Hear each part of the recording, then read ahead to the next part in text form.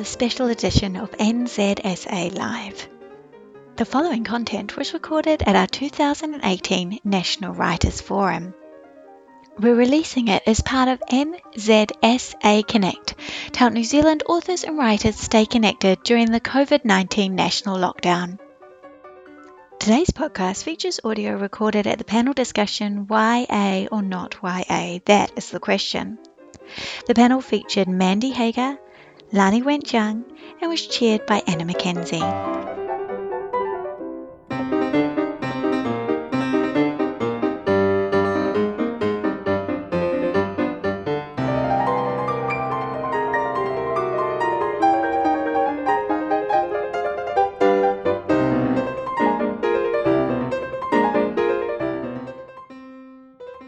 YA or not YA, that is the question. I'm Anna Mackenzie, author, mentor, assessor and currently Vice President of NZSA. Over the past decade and a half I've written 9 YA titles, or possibly 8 YA titles and 1 YA adult crossover title. And I'd like to start by welcoming you and introducing you to my fellow panellists. Mandy Hager, at the far end, is the author of multiple award-winning YA titles, including Singing Home the Whale, Dear Vincent, The Crossing Trilogy, and the recently released Asher Rising, plus a novel for adults, Heloise, written during her tenure of the Catherine Mansfield Fellowship, and subsequently as writer-in-residence at Waikato University. Mandy tutors novel writing at Whitireia, undertakes mentoring and assessment, has 2 adult children, 2 grandchildren, and multiple writing accolades. Lani Went-Young is the current ACP Pacific Laureate and winner of the USB Fiction Prize. Author of the popular Telesar YA fantasy series, Lani also writes contemporary romance, short stories, adult non-fiction and essays. She explores different forms and publishing models and provides both role model and voice for young Pacifica writers and readers. Born in Samoa or Samoan and Ngāti Kahungunu descent, Lani is the mother of 5 and, in her own words, a demented domestic goddess. She lives in Auckland and online. Let's kick off by defining the term YA. What is YA fiction? How should it be defined? I'm looking at you both. Okay. Kia ora, thank you for coming. I just have to warn you, and this is a very YA thing to say, that my head is a snot factory, so if I start coughing, please forgive me. What is YA? It's not a genre. YA writing covers all genres. As far as I'm concerned, it's mostly a marketing category, but for me, YA means youthful attitude. So that is what I love about it. So it's about the passions and idealism that young people bring to a story, and an opportunity to look at the world with fresh eyes, look at it with fresh eyes again, and to explore ideas and to explore the passion of wanting to change the world. So those are the reasons I write it, and that's how I tend to think of it. Hi everyone. I think at the most basic level, I'd say that YA has characters that are YA. And I think that that sort of, for me, is the most sort of basic ingredient for all of the different genres that YA falls into, because I think, as Mandy points out, we've got YA romance, YA sci-fi, fantasy. It's great. It covers everything. And for young adult, I think it doesn't just stop at age 20. I think that youthful attitude carries on. And so, but for me, I think at the most basic level, you've got characters that are in that YA age range. I'll add something else. I read up on it because I didn't know the answer to this.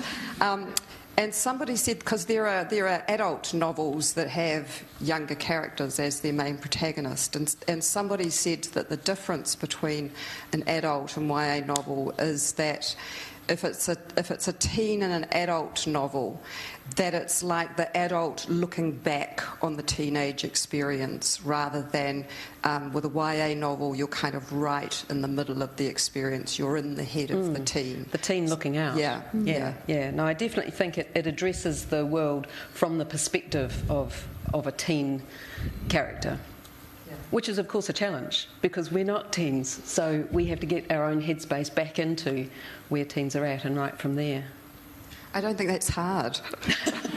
But if you think about it, every time you go to like a funeral or a family Christmas or somewhere where all your siblings collect together, suddenly you can be 60 but you're back to being teenage again. It's the same dynamics, and I think that they're it's the most powerful emotional time of your life.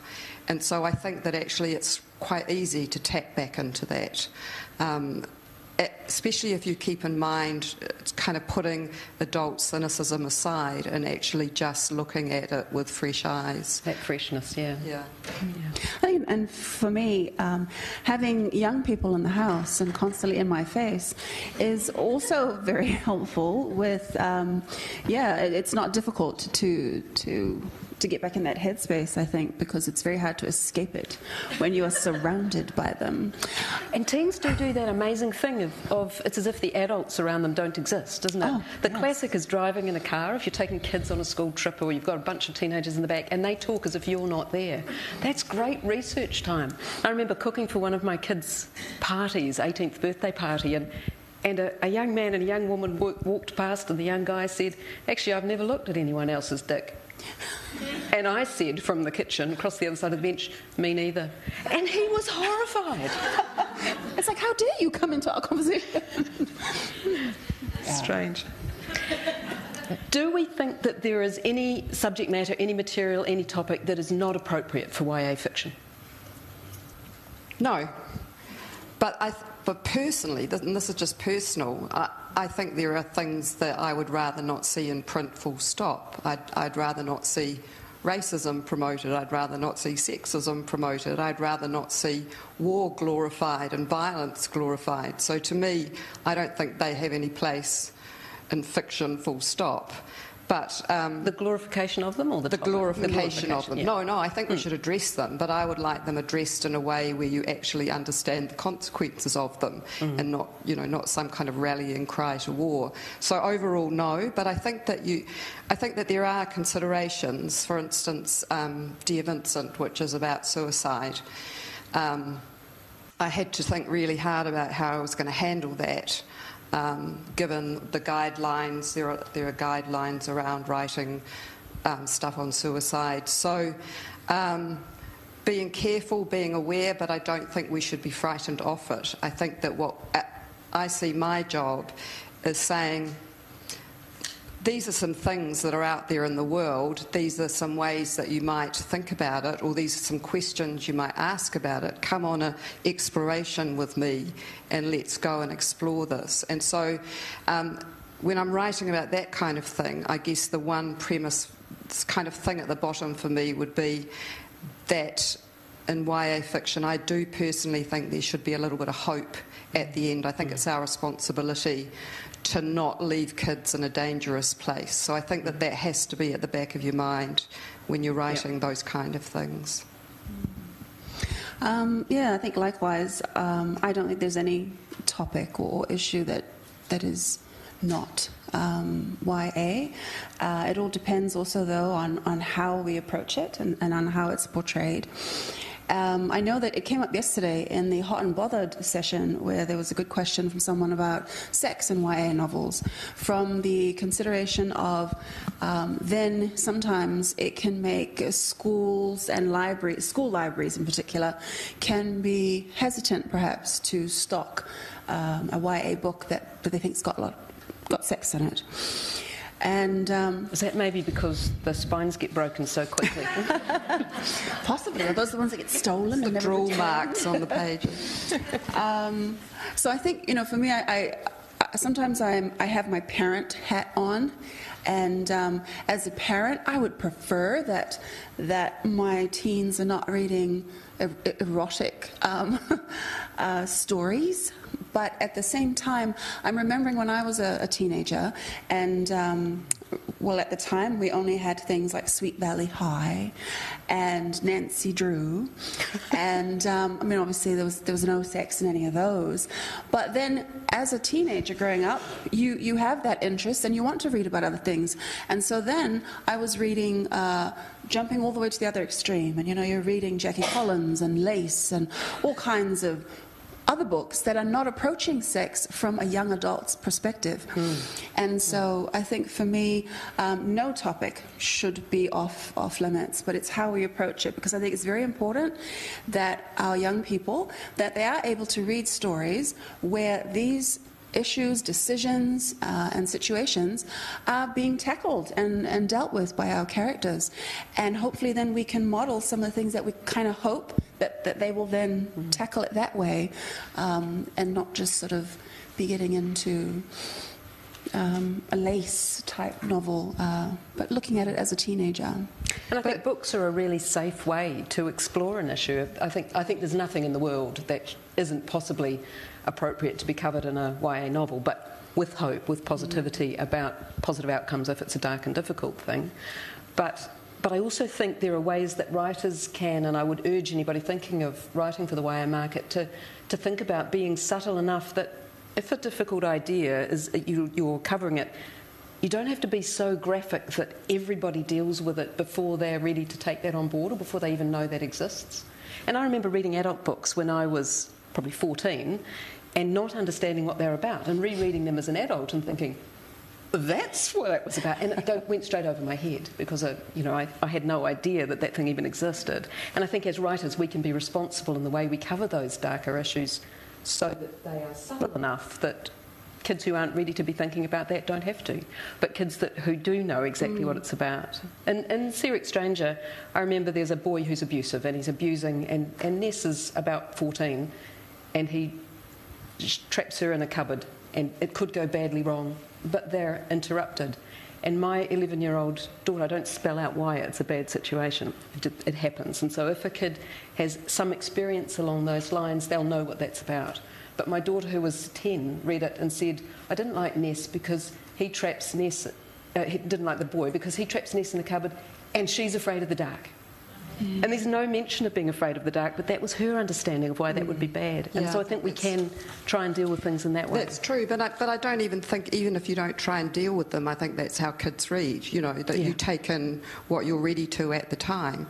But I think it's really important to write about those hard things. And I've written about, date rape and suicide and sexual violence and all sorts of things. And why do I do it? Because to the kids that have gone through that, to actually see their story in print and know that they can talk about it changes their lives. Absolutely, yeah. And that's magic. Because I think, it may tie into the next question that we're getting to, so sorry for jumping ahead. I think for me, what have been the most powerful YA novels are ones that don't underestimate the reader. We don't dumb things down. We don't try to condescend in any way, because, our young people are light years ahead of us in so many ways. And this, of course, is just ignoring the fact that, hey, many adults, we're all reading young adult YA novels anyway. But, I got quite a surprise, not last year, whenever it was that Donald Trump was running for office. And I was at a picnic with my children and overheard my then 10-year-old talking to her friend, and they were having a very avid discussion of Donald Trump and Hillary Clinton. And I was just shocked, because I was thinking, well, when I was 10, I certainly wasn't aware of those sorts of issues. And I think that we need to take on, and the most powerful books, the ones that I've been reading lately, are doing those things and handling issues like systemic racism and police brutality and all sorts of things like that. And that's important, I think, for us to do as writers. Yeah, and we're giving kids the tools to deal with the world they're growing into. So we need to be honest about it. And telling them that their voices are important, which I think is really important too. That their stories are important and their voices are important to be heard. Let's jump ahead to that thing that you mentioned, the adults reading YA fiction. And I sometimes do wonder why adults are reading YA fiction. I mean, obviously you read it if you want to be aware of what your kids are reading and that kind of thing. But in the last decade, I think we've seen more and more adults reading things like Twilight and The Hunger Games and Harry Potter. And I ask myself, what's in it for the adult? Should adults be reading? Are we transgressing on teen privacy by taking their books, or is it a really positive thing to be sharing that with them? Or is it just because we like being reminded of what it's like being 15 years old? What do you think? I think it's just because they're bloody good books. Yeah. Honestly, I think that, they have plot, so that stuff happens in them. I think that overall YA books speak truthfully about issues, and I think that people really like that. And I think people get sick of kind of garden variety fodder, and that YA writers on the whole think really hard about what they're doing and why they're doing it, and that they're thoughtful books, and I think people appreciate that. I just think they're really relevant too, and I just breathed in, inhaled Twilight, boom, boom, boom, one after the other. Same thing with The Hunger Games. Two very different feelings from both those series, but yeah, I think that they're just really good books. Yeah. Yeah, I think the people that ask that question probably haven't read enough YA books, actually. And the best of YA books. Yeah. I mean, there are YA books that I'd be shocked if adults were reading Sweet Valley High. I think that would be slightly disturbing. But yeah, really good quality. There's no doubt in my mind that the best of YA is the best of literature. And that the worst of YA is just like the worst of every other genre.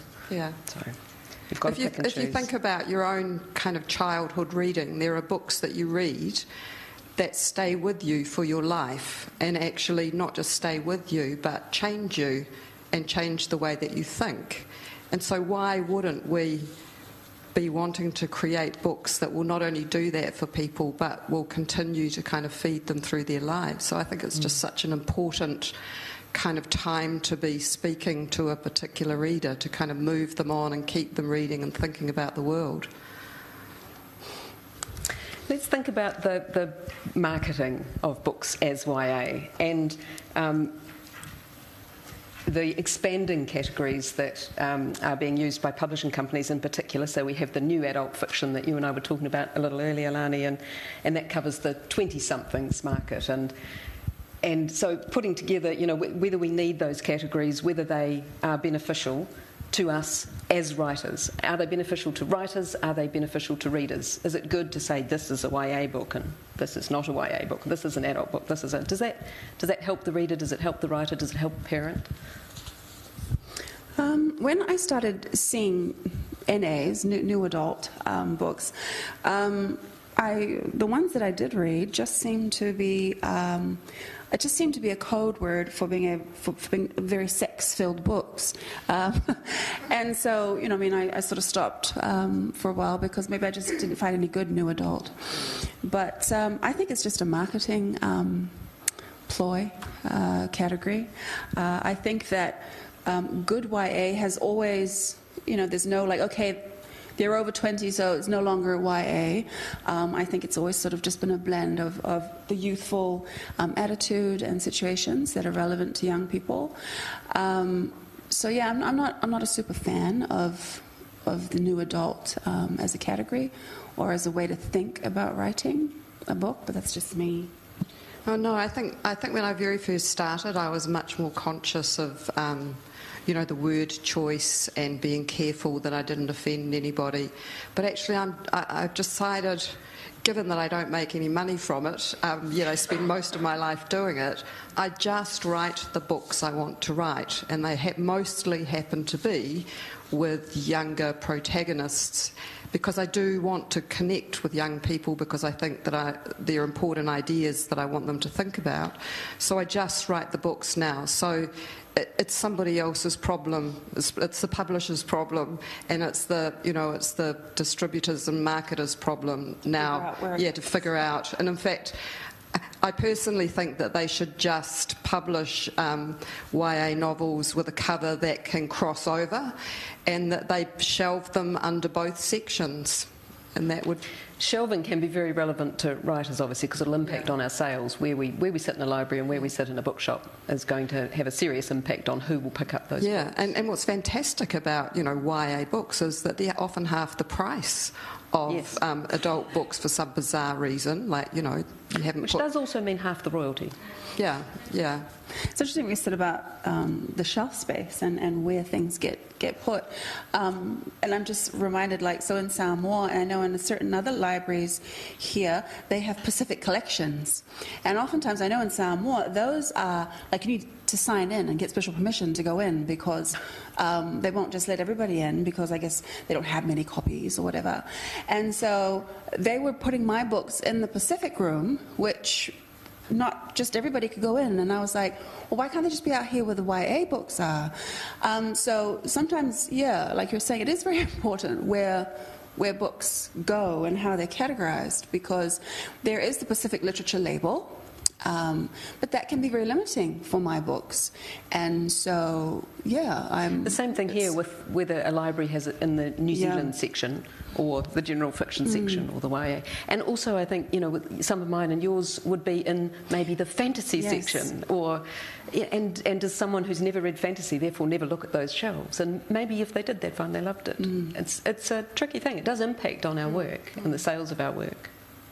But then there are also books that sit completely beyond those categories, books that possibly we read when we were young or when we were adults, that were written by adults for adults but are now considered YA titles and sit alongside ours, like Dodie Smith's I Capture the Castle, or a lot of the sci-fi from the 50s is now considered 1984 YA book now. It certainly wasn't written as a YA book. How does that happen? Who makes those decisions? Should people make those decisions? I just remember when I was growing up, there was no YA. I don't know if that's because I was in Samoa growing up, but nobody ever saw. There was no young adult. There was just children's books, and then there was all the other books. And you just, go to the library and hope you get lucky and find ones that you really relate to. I mean, that's how I ended up reading, Handmaid's Tale when I was 12, and just being, totally traumatized. But I was traumatized at 40.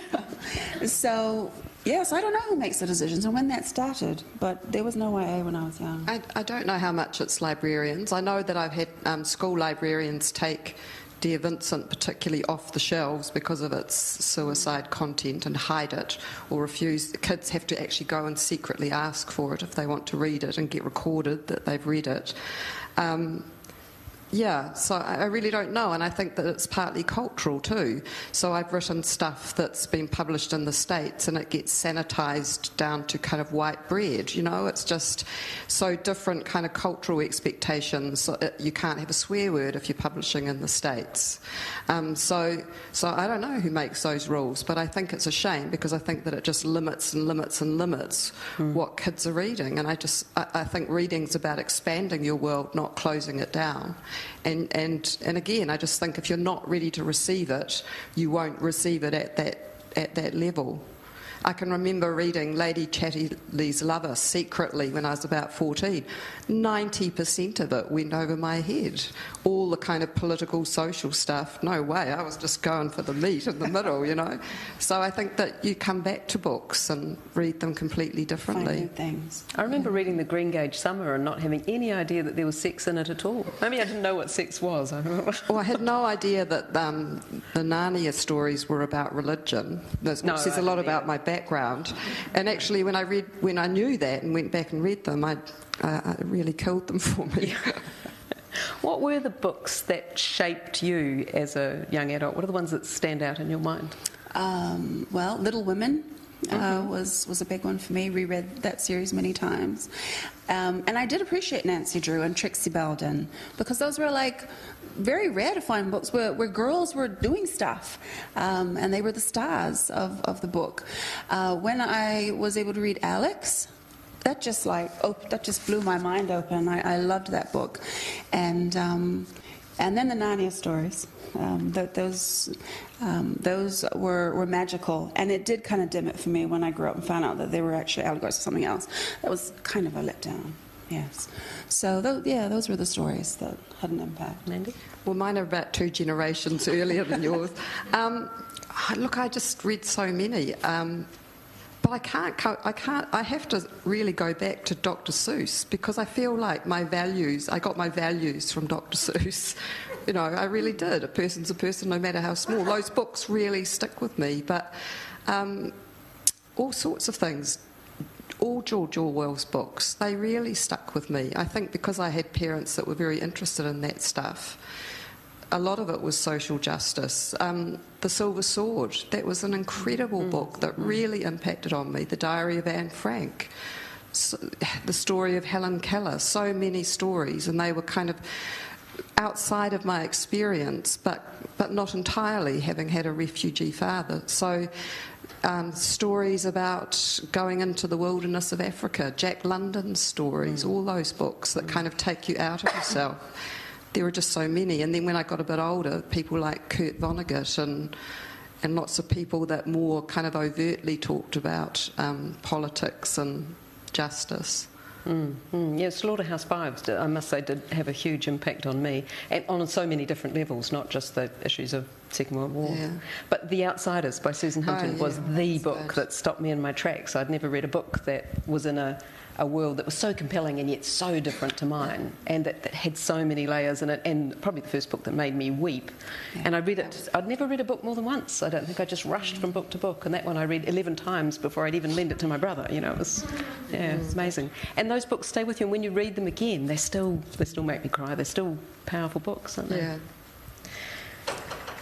So all of us have written for a teen and an adult audience. So I guess one of the key questions that our audience here might be interested in is what is the difference, if there's any, between writing for a teen audience, writing for an adult audience from the writer's perspective? How is it different for each of us? I don't actually think that there is a lot of difference, because for me it's about the characters. And so because when I'm writing YA, often obviously for me the main characters are young adults, and so it's about immersing myself in the characters, and my stories are very character driven. And so for me it doesn't become right, well, you know, how would I say this for a teenager to read? I never think that way. I just try to put myself in the perspective of getting to know these people that I'm creating, what drives them, what motivates them, what are their hopes and dreams, and where are we going to end up. And so for me, I don't sit and actively think about the teen reader when I'm writing a YA novel. When it's all finished, or perhaps there might be some points, perhaps especially with dialogue, when I might stop and I might run it past my kids, because I might say, oh, you know, we're having this conversation, and I'll read a bit to them, and they'll be like, oh, whatever, you know, nobody talks like that. Your slang is so outdated. I have a problem. My children think that I use really old slang. And so I think that I don't actively stop and think about making sure it fits a YA reader until perhaps the end, when I might consider some of those aspects. But it's not the driving focus for me. It is just like writing any other book. I don't think of it differently. Before we go on to you with that question, Mandy, tell us, Lani, so how do you respond to that slang thing? What do you do with slang? Well, oftentimes I just take it out. Mm-hmm. Because I think what was helpful for me too is that kids remind me that what's hip and cool today is actually not going to be hip and cool next year. And so to cover yourself, if you want your book to be relevant, and hopefully still be in print and people still reading it a few years from now, you take out the slang. Well, that's what's worked for me. And I have Fa'afafine characters, third gender, and many Fa'afafine in our communities, they will have a language all their own. And so I was wanting to make sure that my I was representing them authentically, so I was having them speak with some of their language. And then some Whawhawhine readers got in touch with me to point out that actually our language changes so fast that now your language that you've got in this book is dated. None of us use those anymore. So, you know, I mean, those considerations, it's something I'm always having to, so it helps when you're doing an ebook and you're self-published, you can go back in and you can update it and change it. But yeah, so when my kids point things out, I usually listen because they know better sometimes. You know, if you're writing YA, slang, swearing, all of that is a really important thing to think about, because you don't want a book that in 2 years' time feels like something written a century ago, because that really will kill your YA readership. You don't want them to sound like adults in teenager bodies too. Which is the other problem as well. They still have. Which is, I guess, what John Marsden was alluding to when he said he was annoyed that the publisher took out fuck and put in damned, and you know that damned homework, so and a kid wouldn't say that, so it just sounds ridiculous. Yeah. I guess because Eloise was historic fiction, which I had never done before, so there was a whole lot of issues around that were very different. But no, I don't really see it differently. I mean, I like books where stuff happens and books that go deeply into character. I would say the only thing maybe is that you're maybe allowed a little bit more time to slow down and explore some kind of deeper philosophical stuff if you want to. Perhaps that's really the only difference, but I just write it the way I want to write it, to be honest. It's just, I've got this book in my head, and when the voice comes I just go for it, and that's all stuff that kind of gets thought about later. I think it always comes back to you write the book that wants to be written, you write the book that you feel compelled to write the story that you want to tell, and you hope that works out in the end. But are there challenges at the marketing end of writing in both an adult and a YA audience? That whole, we've heard a lot this weekend about yourself as the brand, your name as the brand. If your brand is trying to do several different things, does that create a difficulty? Well, I mean, maybe. It probably does for the publisher and the booksellers, but I mean, I think I've just come to accept that there are some people that like my writing and there are a lot of people that probably don't like my writing, but the people who do really do, and I'm happy with that. And, you know, I've had enough kind of feedback from readers where books have really had a big impact on them, and that's enough for me, so I'm happy to just continue that way. I know that I get into a lot of trouble for the amount of swearing in my books, but I swear a lot anyway. And I think we have a real hang-up. I don't understand the hang-up with swearing. People, you know, young people, they don't think of it in the same way, and I think that, you know, they think of it just as emphasis on words. And so I think that there's a whole lot of kind of stuff that gets put onto books that's nothing really to do with what the readers want or don't want. It is really interesting what our society tolerates in film or TV. Yes. You know, you could be perfectly happy with your children watching Game of Thrones, but you don't want them to see fuck written on a page. I know. Or to see a kind of violent sexual act that has no discussion about what that does to the victim. And yet, you know, they won't let you use the word fuck. I think that's all backwards. I really, really do. So it might be difficult for publishers, but I stand my ground on it as much as I can, really, because I do feel quite strongly about it. What I've found a challenge, and I mean, I think maybe every writer has that challenge, is shutting off all the other voices that are speaking over my shoulder when I'm trying to write something. And for me, I mean, being Samoan, we're never an individual. I am my parents, my auntie, my uncle, my grandparents, my village, my community, and my church. And so when I'm trying to write, whether I'm trying to write a scene or trying to write a character, I've got this whole crowd standing behind me, and for me it's been a challenge to shut them all off, because I want to tackle some of these difficult issues and make things as authentic as possible, but there's always the voice saying, you know, how is this going to reflect on my parents? How is this going to reflect on the village that I belong to, and on my religion and my faith? And that's I don't know if everybody has all those voices, or maybe you just have one or two, but I have an entire village of voices, and that's been really hard to shut that off. Because also for me, when I go out in the community and I'm taking a story or a book, it's my whole village that supports and promotes that story. And so I cannot always just divorce myself and think, well, you know what, it's my story, and too bad y'all don't like it, because they're the ones who are really helpful with embracing a story and making sure that it gets shared. But I've found that really challenging, especially with each book I write, where I get braver and I take on more difficult things with each book. And then after the YA novels, then I wrote my adult contemporary sort of women's lit, and those were much more difficult for some people to handle. And why was that? You mean for the people, or yeah, for the people. I think because I'm a Samoan woman writing, and so I think about, for example, Albert Wendt. So when he wrote his novels, yes, there was some pushback, especially because his novels had sex in them. So there were some places that banned them in the Pacific, and he did get some, pushback for writing about those issues. But the second Samoan to put out a novel was Sia Figel, and her novel was like, just blew my mind, because here was a great book, plus it was written by a Samoan woman. But there are, it won Commonwealth Best First Book and everything, but there continue to be schools and universities who refuse to teach it in the Pacific because she talks about sex. And like the opening scene, is a girl looking at her vagina.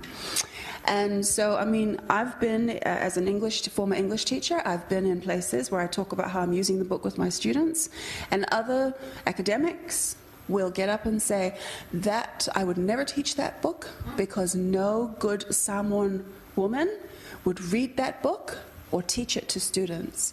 So these are the kinds of things that we come up with when you're a woman writing from a Pacific culture. That must be horrible.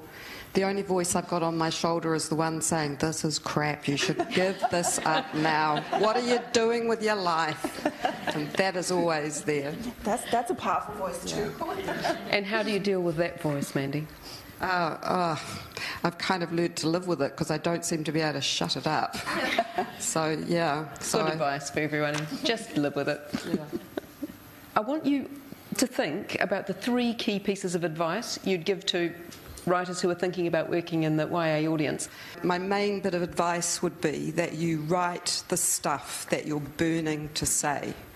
And so, and you're kind of compelled to say. So it might be shit, but at least you've written it, and it's out of, that's what I say to myself, it's out of my head, I've downloaded it. And so then at that point, then you take the next step.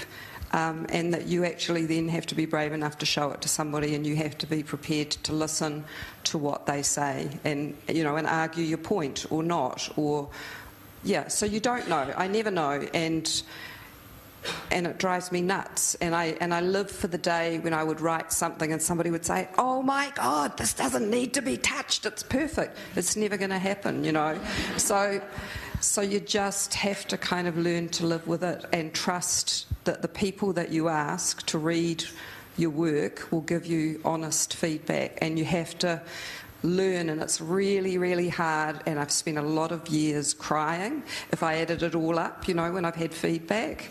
I often, sulk for a week where I just work through it and think, that's it, I am never doing it. In fact, my husband and I have a joke where he looks at me and says, now you take up macrame. That's code word for, go and have your sulk.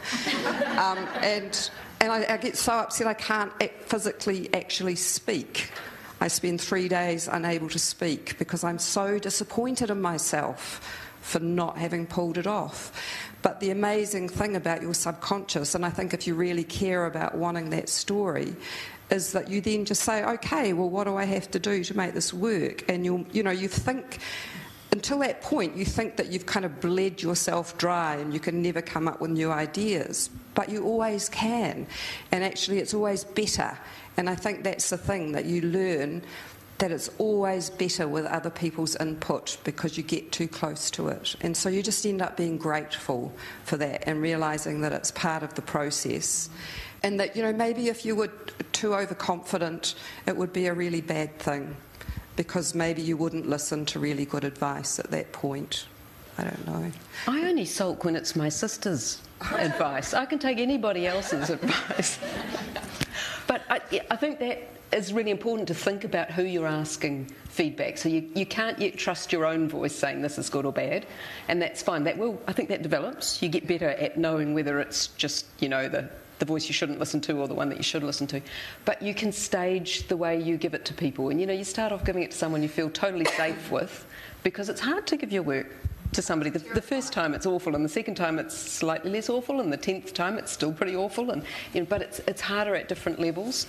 And so you start off with people that you feel safe with, but then you work up to those people who understand writing, can critique writing properly, and will give you really honest feedback. And then when you get that feedback, some of it, you'll read the things they've written on your work and you'll think, oh, they didn't get it. And then you think, they didn't get it because I didn't put it there right. So that's something I can change. It might not be what they thought. You're still trying to get what you wanted, but you see that if they're saying something, there's a thing you need to look at. But sometimes you'll read that feedback and you'll go, that's so obvious. Why didn't I see that? Why didn't I think of that? And then you just know straight away. You make those changes and you work around that. So you deal with different feedback in different ways. And usually it's stuff you know anyway. And you think, damn, they spotted it. Yeah. Mm. No, and I was thinking too that it's never going to be good enough. Even now I'll pick up a book that, I wrote, like the first book I wrote, and sometimes and it always happens, I'll read bits and think, oh my gosh, that's so good. I'll never be able to write like that again. But then there'll be bits, and I read my books from before, and I think, this needs so much work. Because I'm a different person now. I'm a different writer now. And so if I wrote that book now, it wouldn't look like that today. But, we can constantly go back. Okay, and rewrite, but there's got to come a point, especially if you want to get something printed or put out there, where we have to say, all right, that's it, that's enough. I've done it, that's it. And for me, my family all knows that stage. It's usually the last week when, the thing is going to be finished, and then I get to this point where I'm like, this is utter shit. Yeah, absolutely. But you know what? I don't care, because I'm so sick of this book. I just want it to be finished. And my husband, he's always like, please just finish it, just finish it. And so then you go through and you finish all the little bits, even though you feel like this is rubbish, this is crap. But I'm finishing it. And my family's always really relieved when that stage is finished, because they're like, is it finished now? I'm like, yeah, it's rubbish. And they're like, but it's all right because it's finished. But yeah, we can.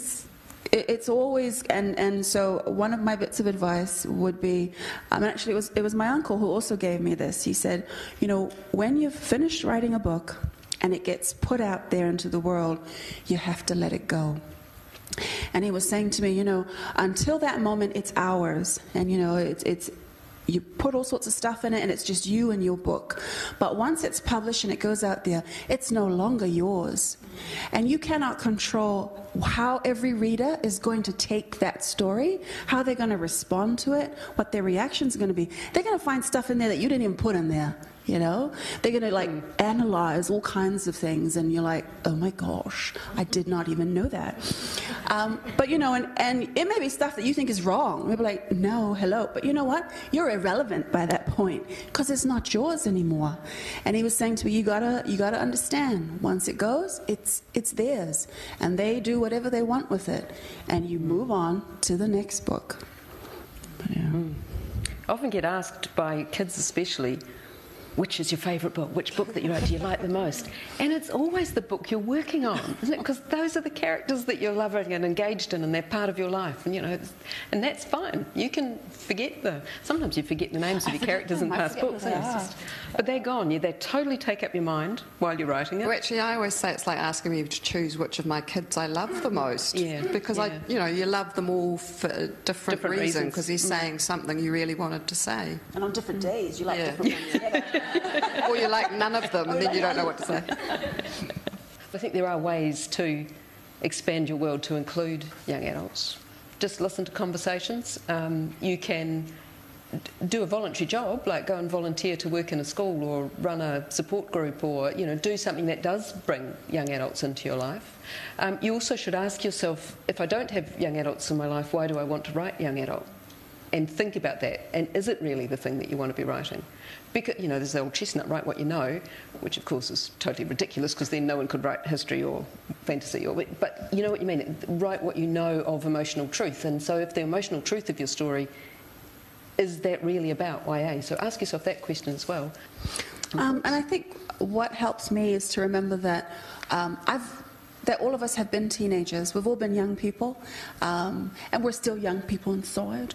And I mean, I think that, I don't think that we should get bogged down in wondering, okay, how are they talking now? Or, because the core stories and the core powerful feelings and things, they remain the same, and it doesn't matter that maybe you don't have any teenagers around you right now, but that story that you've got inside you, it will still be relevant, because you were a teenager and you're you, and you've got a story to tell. But I think definitely it helps to read lots of YA books and immerse yourself in that world, because it's a particular kind of way to write and to see the world, and so it would help to read lots of YA. And of course, if you're writing historic YA, it doesn't matter what teenagers are doing now. Yeah. It matters that you tell a story appropriate for the time. So say it's your story and you're telling it from 20 years ago, then you know exactly what that world was and how teenagers talked. And if it's historic and you're writing it 150 years ago, you do the research to get that voice right. So. Yeah, I think actually it's funny, because I think voice is more about the psychology of a book and the kind of attitude that comes through a voice, rather than whether somebody says like every second word. So I would say really kind of dig into what is the psychology around being that age, what are the angsts, what are the preoccupations, and that, because that's going to make for a far more authentic voice than whether you use munted or wrecked or whatever in the long run. It's actually, when you say that this feels like an authentic voice, it's because you believe that character would think that stuff and say it in that way and be compelled to do those things. It's not the kind of words they use around the edges. Little Women, those voices are very authentic of their time, and totally different from the voices of today, but the issues are the same, aren't they? So, yeah. I'm always thinking of how you can kind of show consequences of things without kind of without the banging it over the head, but just showing. So if it was something that was actually impacting on somebody's life negatively, then I would do that. But if it's not, then I'm perfectly happy to say somebody smoked a joint and that was fine. I personally don't have a problem with it. And I think that, we shouldn't be preaching to kids, but at the same time, we have an opportunity to say, well, that's something you could do, and these are the things that might be the fallout of that. How do you feel about that? Make up your mind. And that's as much as I would be prepared to do. So I'm not afraid of it at all, but I would think about why I was using it. Yeah. I think definitely, like you were saying, important to have consequences, sort of show up, particularly for things that are potentially harmful or potentially self-destructive. to have that as part of the story. And so you're not just going to, ask yourself, why is that scene in there? Why does it need to be in there? If someone is engaging in really dangerous or risky behaviors, why does it need to be in there? And what am I going to, how does it move the plot forward? And am I going to show exactly, okay, there's a character who does all these things which are kind of maybe not very good. So what are some of those consequences or the fallout from them, and how does it impact on the others?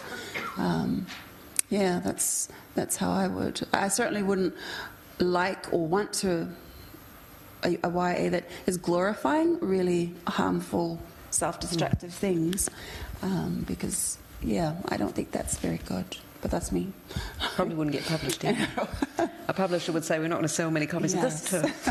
We've got just 3 minutes to go, so do we want to do a quick key advice for people who are going to be writing in a YA market? Write the stuff that you're burning to say. Understand that the first draft is not the last draft, and that writing takes time, and that there are tools that you can learn, but really it's about writing. And I would personally say, plan it.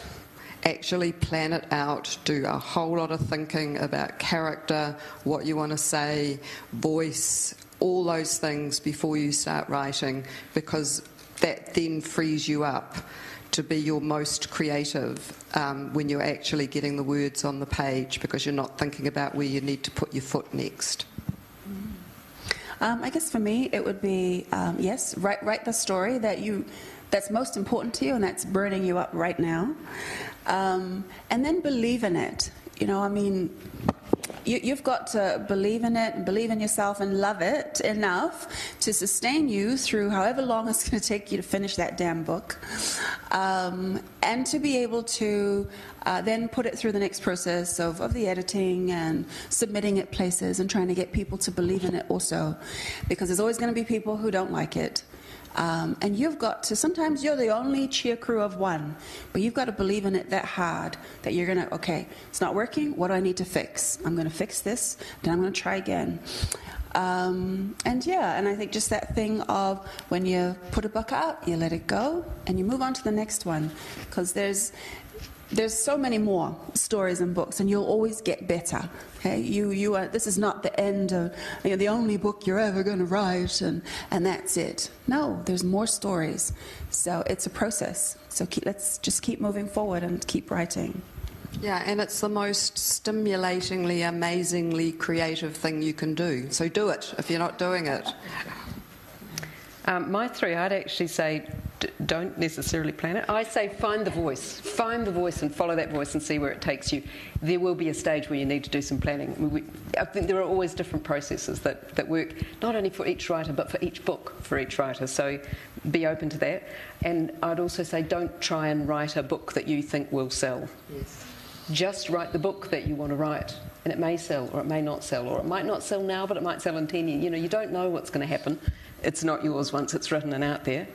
And my third thing, writing for YA, be responsible about hope. All humans need hope. Teenagers haven't had the life experience or they haven't built the internal resources to deal with the more difficult things in life, so make sure that we give them hope. Grown-ups are better at it, hopefully. But teenagers just need a little bit more thought, so have some positivity in there, even when dealing with the dark stuff. And that's us, I think. I hope that's been useful.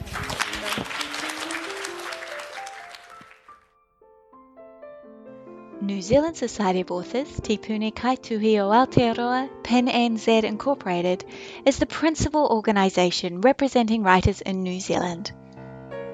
We want to continue to provide opportunities for you to grow in your professional development.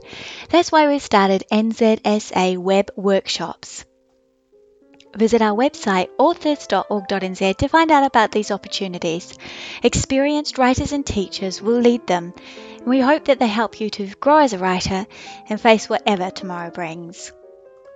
Our website again is authors.org.nz.